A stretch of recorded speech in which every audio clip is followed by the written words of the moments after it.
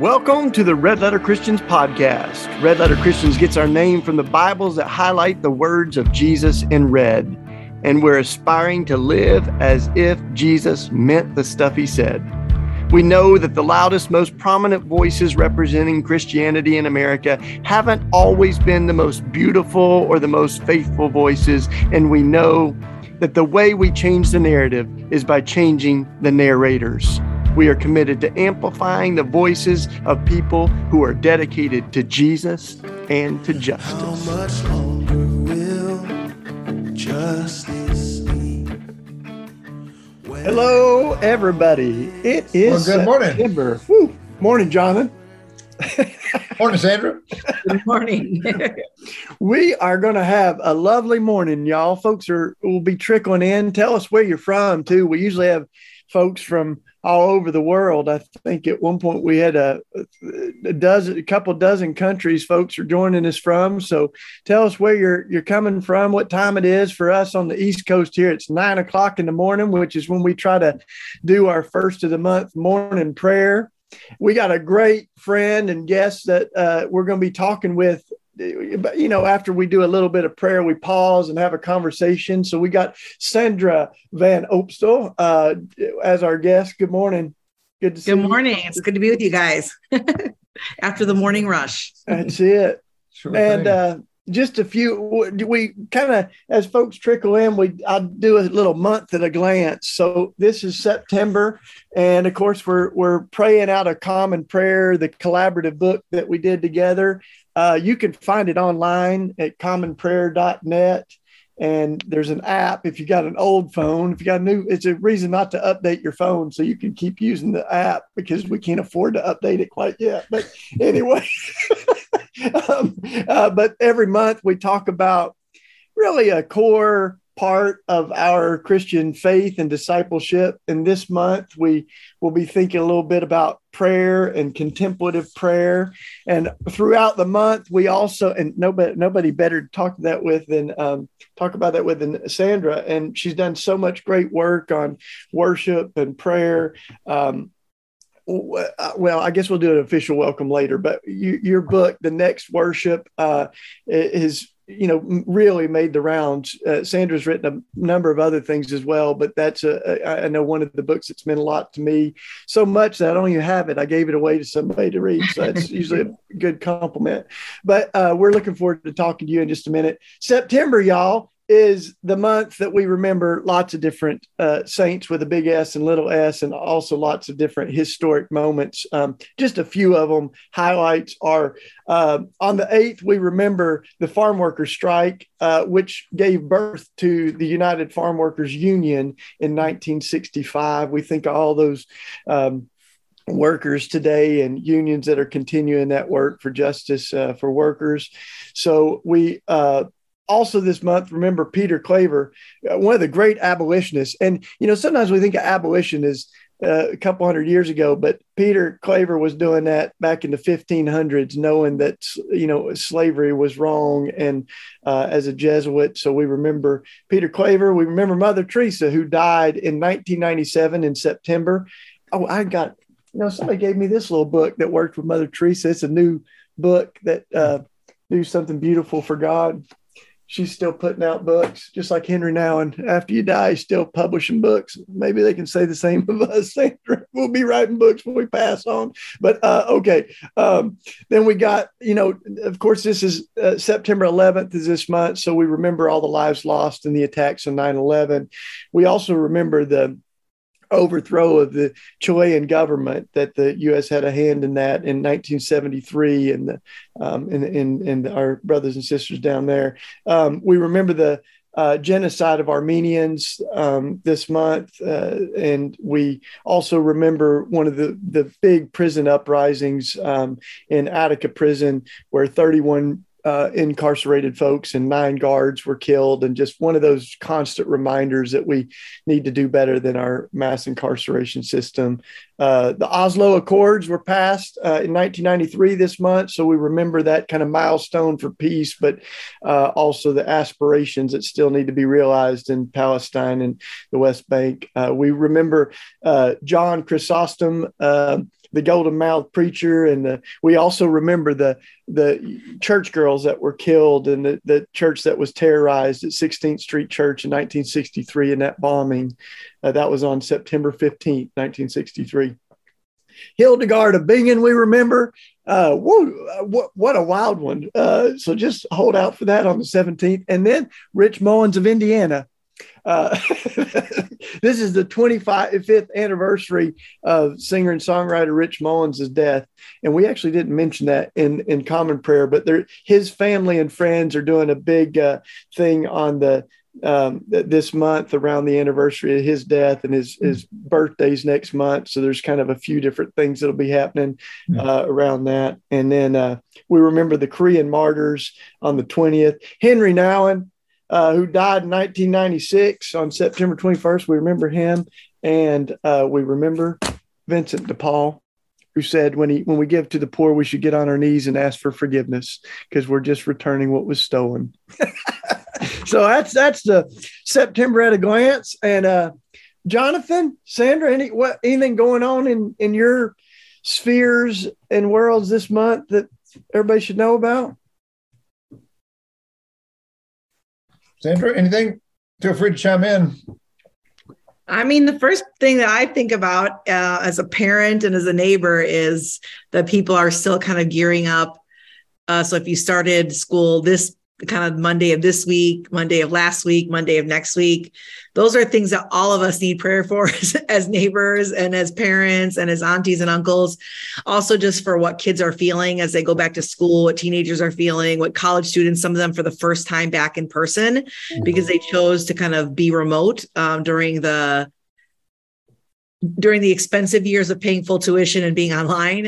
So there's just still a lot that we think, this has passed, but we're still, I think, trying to find equilibrium as students and grad students and parents and aunties and neighbors. And that has a lot of implications for our communities and neighborhoods and youth as we head back to school. So I think that's on my mind. Obviously, also Hispanic Heritage or Latinx Heritage Month starts this week. We get half of 2 months. I don't know how that happened, except that this month we celebrate a lot of Central American countries and Mexico celebrate independence during this month. And so just remembering, all that has been done and all that needs to be done within our context as a Latinx community, but also for our Central American and Mexican brothers and sisters as we head into September 15th. Well, thank you. I mean, for both of those reminders, really critical. But I was thinking as you were talking about, folks going back to school. My kids went back to school this week. Community here's, kind of focused on that too. There's this, I think across the United States right now, there's a kind of attack on public education that our communities are experiencing. And I know a lot of teachers are feeling that. And I just think, taking some time to encourage people who are doing that work every day is critically important. I was also thinking, Shane, that we're getting ready for the Labor Day weekend. And I think especially this year, we ought to just note that we have the largest and most active labor movement that this country has seen in half a century. And as low-wage workers continue to organize and to demand living wages and safe working conditions, it's important for all of us in our communities to support those efforts. So here's to labor, and to saying clearly that Jesus is on the side of the laborer. Yes, I think that message has been forgotten for too long. And as you point out, Jonathan, we have for the organization that I am founded and I'm running, we wrote some prayers, actually, our team for children. There's one called, it's on Instagram, one called prayers for children whose stories are being erased Mm. around kind of the book ban and some of the things that are happening in many states. And it kind of invites people to check at least the top 6 states, and then to check if their state, what kind of legislation they have. And then we put one out today or this Monday, a prayer for educators. And it's focused on folks that are working in the school system. And then next week we'll put out one that's prayer for college and grad students. So prayers are writing. Yeah, I think they're writing some really cool prayers. So That's great. And where can folks find those prayers? on Instagram at chasing justice _ At How about chasing that? justice _ You know, one of the reasons we do this, and a big reason that we created this common prayer, is because, you know, in a world that can feel very crazy, it's really important for us to gather together and to remember the stories of folks who have worked for justice and the prayers of people who've been praying for justice, not just, you know, in our generation, but for generations and generations. And I just wanted to say, kind of as we're sort of in a sense kicking off a new year here, that those of you who join us here on the first of every month, we love this way of engaging. It's virtual, which means we don't get to be, you know, face to face and body to body. But between the first of every month, you know, there's usually 29 or 30 other days. And so I would encourage folks to find circles to gather with in your communities, because to root ourselves in this story and come back again and again to the prayers and the stories and the saints who remind us who we are just seems so critical, especially when things feel wild and crazy. So it's good to be able to pray together. It sure is. Let's do it. Let's kick it off. It's September the 1st. If you don't have a book in front of you, you can find it at commonprayer.net. Let us pray. Oh Lord, let my soul rise up to meet you as the day rises to meet the sun. Oh Lord, let my soul rise up to meet you as the day rises to meet the sun. Glory to the Father, to the Son, and to the Holy Spirit, as it was in the beginning, is now, and will be forever. Amen. Come, let us bow down and bend the knee. Let us kneel before the Lord our Maker. Swing low, sweet chariot, coming for to carry me home. Swing low, sweet chariot, coming for to carry me home. I looked over Jordan, and what did I see?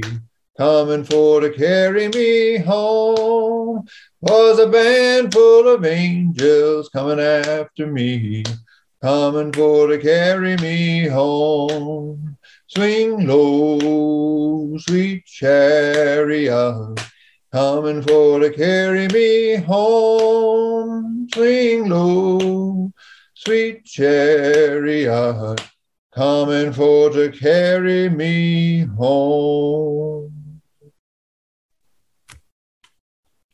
Broken we kneel, humbled we cry, help Jesus, raise us gently on high. This is from Psalm 6. Lord, do not rebuke me in your anger. Do not punish me in your wrath. Have pity on me, Lord, for I am weak. Heal me, Lord, for my bones are racked. My spirit shakes with terror. How long, O Lord? How long? Turn, O Lord, and deliver me. Save me for your mercy's sake. Broken, we kneel. Humbled, we cry, help Jesus. Raise us gently on high. Our gospel reading this morning is from the 4th chapter of Matthew's gospel. As he walked by the Sea of Galilee, Jesus saw 2 brothers, Simon, who's called Peter, and Andrew, his brother, casting a net into the sea, for they were fishermen. And he said to them, "Follow me, and I will make you fish for people." Immediately they left their nets and followed him. And as he went from there, he saw two other brothers, James, son of Zebedee, and his brother John, in the boat with their father Zebedee, mending their nets. And he called them. Immediately they left the boat and their father and followed him. Jesus went throughout the Galilee, teaching in their synagogues and proclaiming the good news of the kingdom, curing every disease and every sickness among the people. So his fame spread throughout all Syria, and they brought to him all the sick, those who were afflicted with various diseases and pains, demoniacs, epileptics, paralytics, and he cured them all. And great crowds followed him from Galilee, the Decapolis, Jerusalem, Judea, and from beyond the Jordan. Broken we kneel, humbled we cry, help, Jesus, raise us gently on high. These are the words of 7th century monk and bishop Isaac of Syria. Do not fall into despair because of your stumblings, for you should not consider them incurable. There is indeed a healer, he who on the cross asked for mercy on those who were crucifying him, who pardoned murderers as he hung on the cross. Christ came on behalf of sinners to heal the brokenhearted and to bind up their wounds. Amen. Well, Shane, you promised a full introduction, so let folks know who we have with us today. Yes. So we've got the one and only Sandra Maria Van Opstal. She's been a friend of ours, friend of Red Letter Christians for a long time, writer, really a curator of worship, done so much work thinking about how to integrate prayer and worship and put it into action, the very stuff that, is the fire in our bones. And you've written The Next Worship. You've written other books. You've been one of the longest standing board members of the Christian Community Development Association, CCDA, which incidentally, y'all, has its annual conference in a few weeks down in Charlotte, North Carolina. So a bunch of us will be huddling up down there, and that's a beautiful movement around the country. But we were also hearing more about Sandra's work inside one of the correctional facilities and doing restorative art. So that seems like a beautiful place to begin, especially as we think about worship. Some of it, Sandra, it kind of seems like our prayer and our worship, where we put ourselves matters, and it kind of helps us think about how to integrate prayer, not just in a cave somewhere, but you're doing it inside the prisons. We're doing it in our neighborhoods and in the streets. And so thanks for joining us, first of all, and tell us a little bit more. What I leave out there, Sandra? It's hard to give you a full intro. Yeah. So, it's great to be with you guys. I'm not a morning person, but I do have two small kids, so I do get up because I have to in the morning. So luckily I'm awake for you guys at this time, Central Time. So, but yeah, it's great to be with you. Long time. I mean, I think the first time I met you guys was through books as a college student, as you guys were, I think, writing your first books, if I'm not mistaken. I've used the prayer book in different formation groups that I've been a part of, as well as led. And so, we've been together at events for Red Letter Christian, for CCDA, for everything. So it's great to be with you guys. And honestly, to have friends that are in this for the long term, because I primarily work with young adults, and I have primarily worked with young adults since the beginning of my ministry career. So I worked with college students on campus. I worked with young adults and youth in an urban setting through kind of church ministry and urban ministry. And now with Chasing Justice, my focus really is like the kind of 19 to 30-year-old, like what's happening between I don't have a paycheck and I'm stuck with a mortgage. That's when people ask me, like, what age group do you work with? I'm like, it's not really an age group. It's more like a stage of life. Like when you're still free enough to make what I consider to be very liberating decisions in your budget and with your life, until you're like strapped into some, mortgages and things that make it a little bit harder for for, decisions like, I think I'm going to go and do this for a year.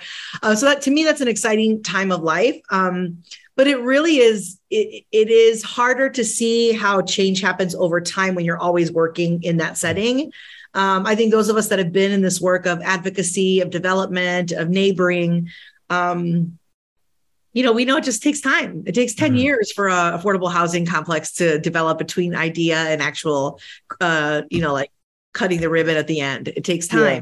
And I think that that's something people don't want now when we want change. I mean, I don't want it to take time because I am an Enneagram 8 and I want things done yesterday. But I think it's good to be in friendships with people like you all, to watch people not only live life and neighboring, but go back and, expand on what they've written, change what they think over time, because life has happened. And, we get nuanced into year 2025, so it's been a joy to be friends with you. But yeah, I think as far as me, I think the important things to know are that for those of you that don't know me, I'm the daughter of 2 immigrants. Both my parents came from Latin America, Colombia, my mother, Argentina, my father.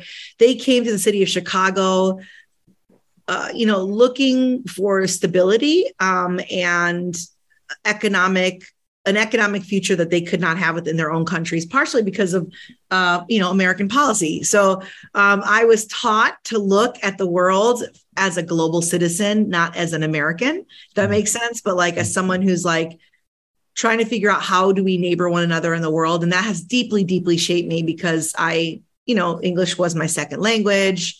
I was retold history constantly in my home by my Argentine father, who comes from a very different reality in Argentina than the US in the 80s. I'm married. I have 2 small children. I am a foster parent. So we adopted our foster son. I don't write or speak on that a lot because it's my private life, but I'm sharing that because we're talking about prayer. And I think that has a lot to do with how my prayers have evolved over time. And yeah, and that's me. Good. I do ministry, but the important things to know about me are that I'm a neighbor here on the West Side in Humboldt Park, Austin area, and I've been neighboring here for almost 20 years. Partly because you were sharing about your work with young adults and emerging adults, and also because our gospel text today was this story of the calling of at least a few of the disciples. I'm curious. It's often the case that people end up doing work that's important to them because of their own experience. And I'm curious if your own calling to this work came in your early emerging adulthood. Is there a story there? What brought you to the work that you're doing now?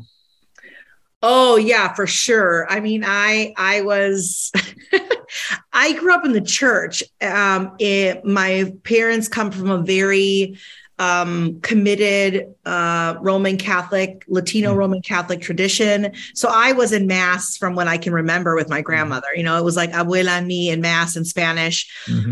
And I think I was deeply shaped by that experience. And I still, when I do my silent retreats, always do them at Catholic retreat centers because there's something that happens. It's an embodied, it's the smell and the sound and something happens to me and I'm transported back, which we can talk about. But just this embodiment of the earliest formation.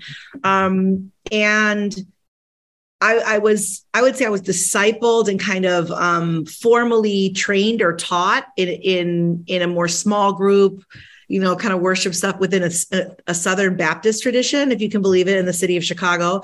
So I went to First Baptist Church, and that deeply shaped me. But it wasn't until I went away to college that I asked the question, like, what does this have to do with like the way that I live?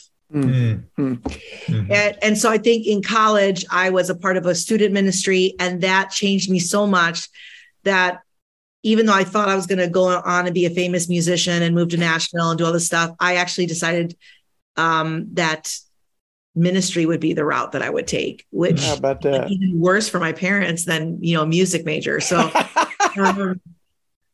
so yes, absolutely. I would say Jesus completely hijacked me in college, was like, it's more than just a church attendance. It's more than just what you think in your head. It's like an encounter with me changes how you live, how you spend your money, where you live, what kind of person you become, what you care about, how you raise your children. It was like the whole thing changed for me when I was 19, 20 years old. So yeah, I basically stayed with that campus ministry, and I haven't changed it. I mean, I haven't really changed I think my passion, particularly for that season of someone's life. Yeah. Just because you dropped the Enneagram word, so, you've done some work on this, and I would say that the people listening in and joining us in prayer this morning are probably on a very wide continuum. I find that about half of my friends know what the Enneagram is, and it's not something we talk a lot about in our local work in North Philly, but it is something that is helpful for a lot of folks that, I mean, to give us a little crash course, because you've written a lot about this. I mean, we don't have to talk a lot about it, but you did drop that you're an Enneagram 8. I'm sure some people are going, what does that mean? And some folks listening probably know that the Enneagram can be a bit of a religious cult. If you go to a table of older Catholics, they're just talking about 1s and 2s and 8s and 7s, and you don't even, it's like some kind of code. But you've done some work on it, so you must find it helpful. Tell us about it. Oh yeah. So it's interesting because I encountered the Enneagram through my spiritual director when I was on staff as a college minister. And basically it was like 20 plus years ago. So before there was like The Road Back to You, before it was just Richard Rohr. Was cool. It was like before what? Before it was cool. Before it was cool. Totally. And it was scary because there weren't very many evangelicals, and especially people of color, that were looking into, Enneagram work. And so I basically I was in my late 20s. I had hit like a thing in my, like a barrier, it was like bumping my head up against the wall. And my spiritual director said, okay, it's time to do the Enneagram. And I was like, what is that? And so she described it to me as a spiritual tool, which is still how I describe it. It's a sacred tool used for spiritual formation. And she said, it is a tool that allows us to see almost like the intersection of where we find the type that describes us most and the place where we most need Jesus. So it's like both the best part of us, the thing that we get celebrated for in our 20s, and then the thing that becomes our biggest problem. And so she said, it's kind of like if you're a hammer and all your life you're a hammer, and you go and you hammer. And then, you realize that a hammer is not everything that you need all the time. So you kind of lean into that strength, particularly because you're championed for it. So Enneagram 8s, they're courageous, they take risks. They're, the need to get angry. They're angry about injustice. They're strong, and so you're on a team and people will say, well, who's going to say that? Well, Sandra will say it because she doesn't care about conflict. She'll say it when actually we do care about being liked and conflict. It's just that we're typically wired to speak truth to power and to do it through our fear. And not in spite of our fear. So anyway, you kind of get celebrated for it. And then you realize, oh, I probably need some Jesus in that place of, againstness sometimes. So I say it's like a mirror. Like I tell people, like the Enneagram tool is like a mirror. It helps you to see your whole self and to celebrate your beautiful self and to bring the places of your ugly self that still need transformation. Because even though like I celebrate that I'm myself, that I'm so comfortable with who I am, I recognize that I'm not done, that Jesus is still making me more and more like him each day. And so you bring your authentic self. So it's a tool, it has, we can go into the specifics of it, but I would say for those that are interested, I don't think it's helpful to look at it as a personality test. Like I was told by my spiritual director, do not take tests, listen or read these books. And then when you find the place that you're kind of the type that you kind of laugh and cry at the same time, you'll know that's you. Yeah. So that's something we've done some around here. And you got these 9 personality types, or that you got the helper that might be vulnerable to not being able to say no to things. You got the peacemaker. My wife's a peacemaker that might have a tendency to avoid conflict. I'm a one, Sandra. Which is an idealist, which also means that typos can keep you up at night and you get a little unsettled with a world that's so imperfect. But Jonathan, what are you? Do you know what you are on the Enneagram? They call me a 3. They call you a 3. Oh, we're like the worst. The 3 of us right here. Oh, that's fun. Well, but I love what you're saying there, because the tool, when used well, it does get at a dynamic of spiritual formation that I think we could talk about more broadly, because it's often part of our worship resources. And I know you've worked on this, that this reality that formation has to always be about both sort of directing our strengths and also, correcting our weaknesses. I mean, you go to a physical trainer and it's the same thing. I had a bad back in my early 30s, and I had to go see a physical therapist. And she said, your back is messed up because your hamstrings are too tight. I thought, what in the world does a hamstring have to do with the back? But, it's all connected, right? There you go. I think on the spiritual level, it's the same thing. We lean into the things that we're naturally good at, or that we get affirmed for, as you were saying, and that can cause for some imbalances.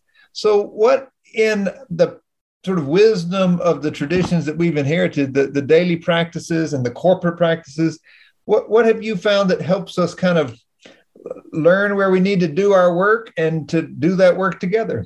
Yeah, it's interesting, because as I think about Enneagram wisdom, it really describes a type that we naturally gravitate towards and adopt early on in our childhood in order to cope with the world and to feel safe. It's something that happens very early on. And although we're not supposed to type our children, I'm pretty sure when they get to their 30s, I'm going to be like, yes, I knew. And each of us has a distinct way of seeing the world and the motivations that we carry, like why we do what we do, because of this early kind of way that we gravitated towards a particular way of being in the world. And I think that has a lot to do with the practices that we do and understanding our identity and ourselves as people, as people created in God's image. I also think that has a lot to do with, which is the work I do, which is to overlay our cultural values and our racialized experiences with the Enneagram. Because a lot of what happens to us in feeling safe at childhood has to do with what's around us during that time. And so I would say I'm not surprised, given my upbringing, my family experiences, and what our country and our neighborhood was like at the time, that I developed the way that I did. And obviously each of my siblings is different, but some of that motivation comes from what I saw as a child. Like I saw so much injustice. And so I gravitated towards a way of dealing with that injustice, right? Speaking to it, trying to overthrow it in some ways, and so I think that has a lot to do with, for me, as in my spiritual practices, like I need to make sure that I am reflecting. I have times of silence and solitude where I'm asking, like, what is operating in me? Why did I respond that way? What is this feeling that I have, particularly because 8, 1, and 9 are in the gut space? Like, what is this thing that I have in my, my gut is like, something's wrong, and I'm not responding right. That, whether it's a day of silence and solitude, whether I do two 3-day silent retreats a year, one in the summer and one in the winter. And I've been doing that for 20 years. So now I do them with my partner. But before I did that with like friends, whoever would go with me for 3 days, and we spend all day in silence. And then at night we just talk about like, what did Jesus say to you?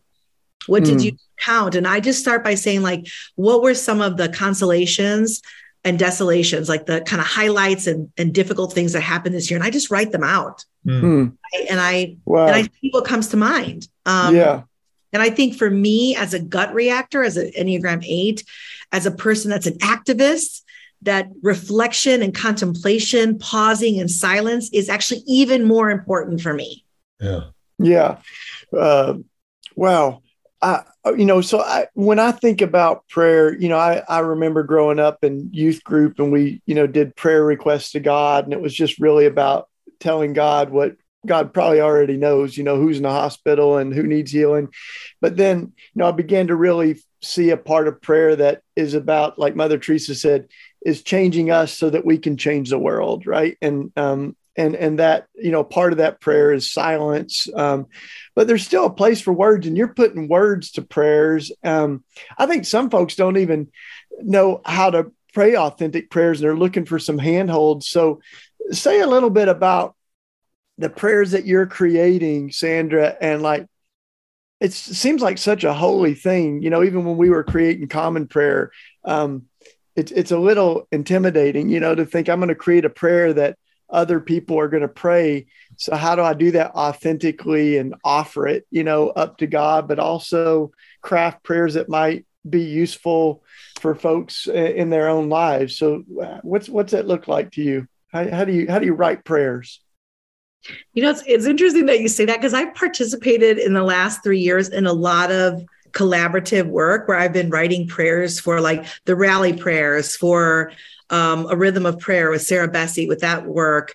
There's just been so many. There's been so many where people are saying, will you write a prayer? Will you write a litany? And I laugh every time I get asked, because I don't see myself that way. But then when I get writing, I'm like, oh, I have a lot to say to the Lord in writing. I just, to know that someone else will be reading it, it does feel a little bit weird.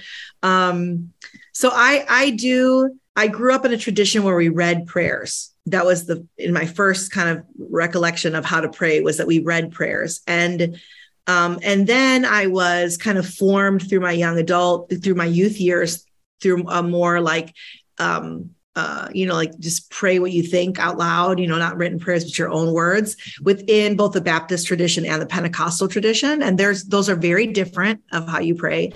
But for me personally, when I write prayers is typically when I take time to retreat and be in silence and solitude, because it takes me so many hours just to stop, to stop moving and stop thinking, to be able to come to a place where I can say to God, okay, here's what's on my mind. So I find that my written prayers come very rarely. I don't do a daily journal or anything like that. It's once a month I write a prayer typically.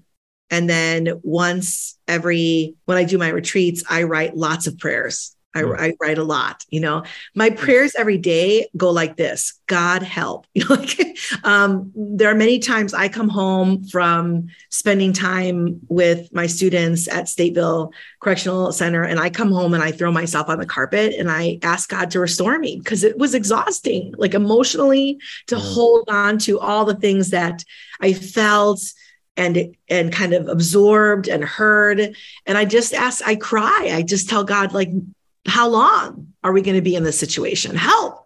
There are times when I ride my bike, that's when I think my best prayers, verbal, they're not written, but they're also not silent. They're verbal. I talk and I cry and I just sing and I express myself to God, because I think in the movement of bike riding, or walking could be I'm able to actually release words, whereas sitting still doesn't work for me. Yeah. So my sitting still prayers or my laying on the carpet prayers are mostly I'm just repeating to myself some phrase from scripture, or a breath prayer that I'm just repeating over and over again. But I think that's good. That's good. It is the real gift of the liturgical prayers that you were talking about, that you grew up reading, that they kind of get inside of us. And I think at best we get inside of them. I mean, that's what I think we learned when we were sort of studying the liturgical tradition to put Common Prayer together, that at the heart of it is the Psalter. And when you get inside the Psalms, you get inside this world where the kind of full range of what people have had to say to God is there. Yes. And you're gonna feel it at some point. So it's nice to have some words to put to it when you experience it, when you're down in the pit Yeah. Who's going to save me? And when you're up on the mountaintop, raise your hands and praise the Lord with the trees that clap their hands, because we've got words for that too. The closing prayers each day, Anuma Cora helped us with a lot of those, and a lot of those were fresh prayers like you're writing, Sandra. But then some of the other prayers are older. And if y'all missed Common Prayer last month, we did the midday prayer, which has like a lot of those ancient prayers, a prayer that's attributed to St. Francis, Lord, make us instruments of your peace. And so as you're writing these fresh ones, I wonder, Sandra, some of the old ones, are those still prayers? Like, are there some prayers that you pray each day or each week kind of regularly, some of those old ones? Because there's a reason some of these prayers have lasted for hundreds of years, right? Is that they still kind of resonate in our hearts. Yeah, I definitely have prayer books of, like, I have prayers, for example, from Mother Teresa, and prayers from Oscar Romero, and prayers from, actually, I have a prayer book that was written in I don't know who wrote it. It's a Pentecostal Spanish prayer book. I don't even think you can buy it. It's like a paper, it's kind of like a card construction paper type prayer book. And I utilize that as well. It's old. I think it's like probably close to 100 years old. But I'll have to figure out what it's called and how to get it, to how people can get it. But so I have prayer books that I use, definitely the prayers of Assisi. So many of them have shaped me. Communities I've been around that have written songs out of those prayers. The Psalms, the Psalms for me are like, when I don't know what to pray, I go to the Psalms and I begin to pray from the Psalms, the Common Book, that you all wrote, I utilize that at least once a week, if not more, just because sometimes we need kind of anchors, like ways that we pray. And I also like to follow the church calendar. So I like to pray prayers that match for the season that we're in too. And the season that we're in may not match the season that I personally am in. So I want to follow with the community. But yes, definitely. We have lots of prayer books, lots of hymnals, lots of things that we utilize. I think there's a book called Prayer for God's People, Prayer for All of God's People. I can't remember the publisher, but I take it on retreat with me and I pray from that book, which has kind of a litanies written within them. Donna Barber wrote a book recently. Oh my gosh, why am I forgetting titles? It's got resistance in there, doesn't it? Bread for Resistance. Yeah, Bread for Resistance. So books like that are written prayers that could be ancient, that could be modern in the sense that they're within the last couple hundred years, and also written by friends, that I think other people's words really do help. And I think for me in particular, I have had to wrestle with historical prayers and hymns, because as a Latina who has studied kind of church history and looked at the way the church has behaved over time, there are certain songs or hymns or prayers that are attached to movements that I don't want to pray their words, so they may be within a tradition, like let's say a denominational tradition, but that denomination didn't necessarily represent Christ to me. And so I think for many people of color, it's hard to look at some of the liturgical resources as our things, because they're not our things. They didn't come from our community. They came from a different community. They were imported to us and then translated into our languages. And so what I go back to is as far back, if I could go to as far back to Northern Africa as I can, then I can say this prayer, this liturgy, this, kind of doctrinal statement was written by an African brother, before we had the colonization of what we experience as the church in South America, North America. So I think that is what's hard, but I do think that there's a way to do it, and that there's a journey you have to be on in order to say, what does it look like for me to connect with because a lot of folks in the US, for example, when they say I want to connect with the history of the church, with the saints of the church, and we're those saints enslaved us, so we don't really want to pray their prayers. I think there is a work that folks of color, we have. I think all of us should do it, but I think there's a work that we have to do to ask the question, whose history is our history and whose prayers are our prayers? What part of the church do we want to claim as part of the church? And I think a lot of folks that come from more, free traditions or Pentecostal traditions, it's so painful. We don't enter into that process. But because I've been in community ecumenically, like with so many different brothers and sisters, and for example, my mentor is an Anglican, a Ugandan Anglican. So I've had the coaching to be able to say, how do I enter into that journey? Because I do think there is something to be said for someone's prayers, not only in the Bible, but written thousands of years ago or hundreds of years ago. What were they going through, and can I receive those? Yeah. And a sensitivity, you're articulating a sensitivity to in the context where these prayers emerged,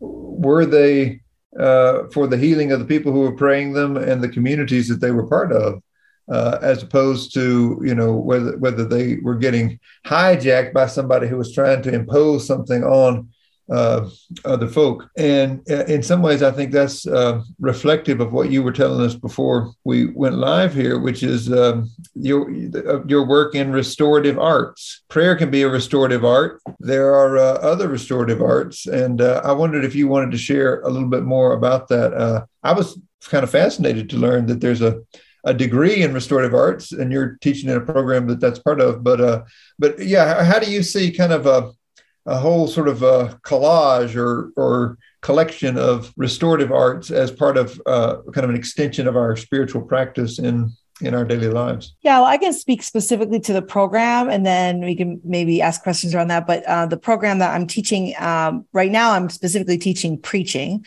and I've taught, different kind of spiritual formation and different modules. But the program is through North Park School of Restorative Arts that's in Stateville Correctional Center. And there are students that come from the North Park campus, and then there's students on the inside who are incarcerated. And the degree really is preparing people for ministry. So it's an MA in ministry and restorative arts. It's a master's degree. And the courses could be from trauma to nonviolent communication, not conflict transformation, kind of what are restorative practices, restorative justice, in addition to your kind of seminary, intro to Bible, all those kinds of things we do in seminary, preaching, vocational excellence.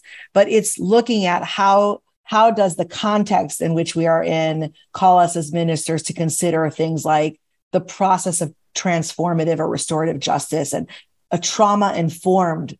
How do we do trauma-informed counseling? How do we do trauma-informed preaching? How do we do? So I think looking at like, what does conflict transformation look like? And which I think are interesting topics to study with folks who are incarcerated, because their world has lots of need for nonviolent communication and conflict transformation and trauma-informed work. And so I learned so much from that experience. But I think what we're trying to ask is like, how does typically when we've studied ministry or studied disciplines like spiritual disciplines like prayer or Bible study, we assume kind of a neutral, kind of an objective or neutral position in life. Like I'm in my living room, here I am praying and everything's fine in the world around me.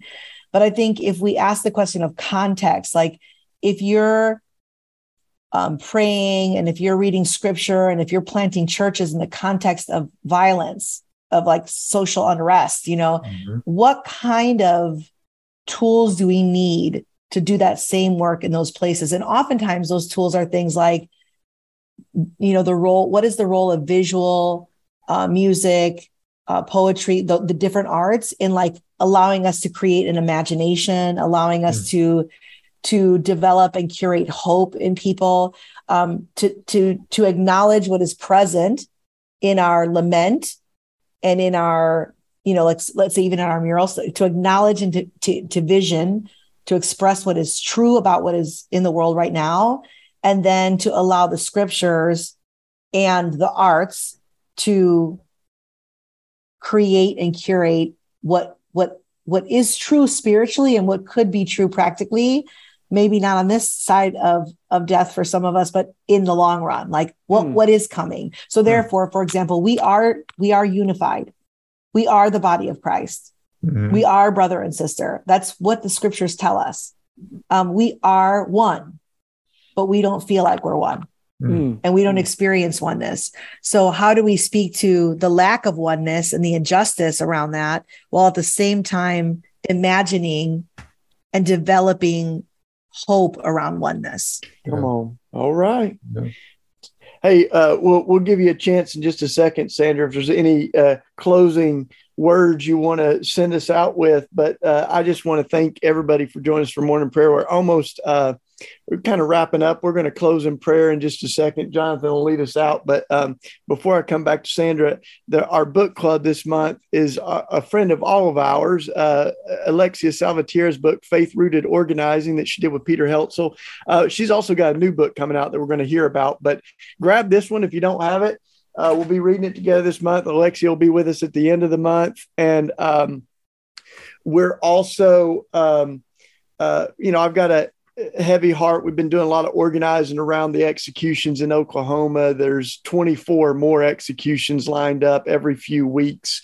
So we're doing a lot of organizing out there with death penalty action. Be praying for that. Jonathan, anything else that we can be praying for, or Sandra, and then we'll come back to you to close us out. Anything we're praying for this month? Well, with the Poor People's Campaign, we have launched an initiative just this week to mobilize 5 million poor and low-income voters to engage in the midterms, especially to lift up a vision for a political leadership that could serve the interests of poor and working people. So many of us were together in D.C. for that march on June 18th, and we saw this big and diverse family of both faith-rooted folks and folks who are motivated by other things, but people coming together to say we want to work for the common good. So we're trying to turn that into action through voting this fall, and hope folks will connect with the Poor People's Campaign in their states. You might have a chance to go out and canvass your neighborhoods, meet some folks and see what they're interested in going to the polls for. Yep. Glory. And then we mentioned CCDA is coming up in a few weeks. You can still register ccda.org. And I see that Reverend Sharon Risher has been very active in the Facebook feed, joining us for prayer this morning. She's a dear friend and just an amazing woman. And she'll be at CCDA. We'll be tag team preaching together. So it's going to be great. And Sandra, back to you. Anything you want to close us out with before Jonathan takes us out in prayer? Yeah, I think the three things that are on my mind are continuing to pray for our kids as they head back into school, particularly in states like Texas, Pennsylvania, Florida, Kansas, Tennessee, Oklahoma, places where there is still a lot of legislation silencing their histories and their stories. And I think I can't imagine, we already didn't have enough of our stories being told. So now I don't know what what a whole generation is going to look like. I'm very concerned about what the next generation is going to look like without our stories represented and without people learning the whole truth. And so I think that's prayer for that. I think prayer for Pakistan, like particularly not only for us to be participating in, giving generously in relief, but for us to take a very serious look at how we handle ourselves and the earth and how just our consumption and our care for the environment. I don't think you can stress enough how much the poor are affected by the consumption of the West. And so I think that's another area that as you pray for Pakistan, consider like what you might give and then also what you might change about your life so that things like this don't continue to happen in our planet. And then the third thing I think is a prayer for churches. I just think we have an opportunity as local communities to form worship and tell a story about Jesus that makes a difference in the world. And I hope that we take this opportunity as the world is going through what it's going through to continue to ask ourselves, is what I am saying either on a Sunday morning or a Wednesday Bible study or however you structure yourselves, like, is what we're teaching our children and our young adults, is that truth that will transform? Or is it just for like your own self-actualization and gratification? I'm very concerned. So I would say those three areas, the kids and our world, kind of, what's happening in Pakistan right now. And then the third one is our churches. We can I think, develop a much more robust story if we just read scripture and are committed to saying things that are maybe difficult or new for our congregations to hear. Thank you. Thank you. Let's join together with our family around the world and say the prayer that the Lord taught us. Our Father, who art in heaven, hallowed be thy name. Thy kingdom come, thy will be done on earth as it is in heaven. Give us this day our daily bread, and forgive us our debts as we forgive our debtors. Lead us not into temptation, but deliver us from evil. For thine is the kingdom, the power, and the glory forever. Amen. Lord, you're a God who heals and calls forth life. Keep us from the pitfalls of self-pity and despair, lest we ridicule your grace and power and forsake our own healing. Amen. May the peace of the Lord Christ go with you wherever he may send you. May he guide you through the wilderness, protect you through the storm. May he bring you home rejoicing at the wonders he has shown you. May he bring you home rejoicing once again into our doors. Amen. Thanks for joining us, y'all. Thank you so much, Sandra, for being our special prayer partner and guest this month. Thank you for having me. Hey, y'all, this is Shane Claiborne with Red Letter Christians, and I've got a big favor to ask of you. We want to get to know you a little bit more and make sure that you're getting what you need from Red Letter Christians. So I would love it if you would head to tinyurl.com/RLC-podcast. It's all in the show notes. And take 5 minutes to complete a little survey from you so that we can make sure that you get more of what you love. It's just an honor to be building a better world with all of you. Thank you. We hope you've enjoyed this episode of the Red Letter Christians podcast. Too often, Christians have used our faith as a ticket into heaven and a license to ignore the world we live in. But at Red Letter Christians, we believe our faith is not just about going to heaven when we die, but also about bringing heaven to earth while we live. For more information on Red Letter Christians and upcoming events, additional resources, you can go to the show notes or our website, redletterchristians.org. You can also support Red Letter Christians by giving a one-time donation or becoming a monthly sustainer. Just go to our website and click the red donate button. Thank you for being a part of this conversation and for being a part of this movement.